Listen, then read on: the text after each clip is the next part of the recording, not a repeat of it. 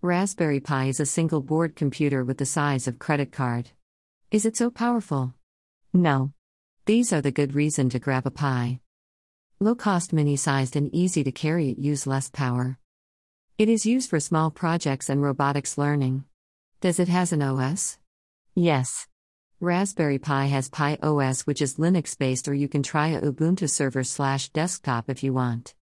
It comes with different release. Latest is Raspberry Pi 4 and it cost around $57, 4,000 rupees, and Pi Zero only cost less than $18, 2,000 rupees. Starter kit, minimal requirements.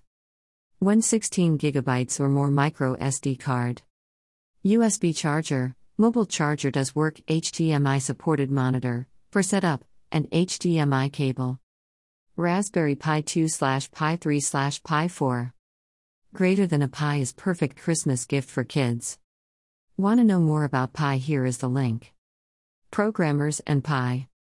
For developers, it can be used for test web application, creating cloud apps, setting web server, create a VPN and learning code, etc. Multiple Pi board can be used for making cluster computer which is capable of a perform supercomputing. I have one Pi, do you?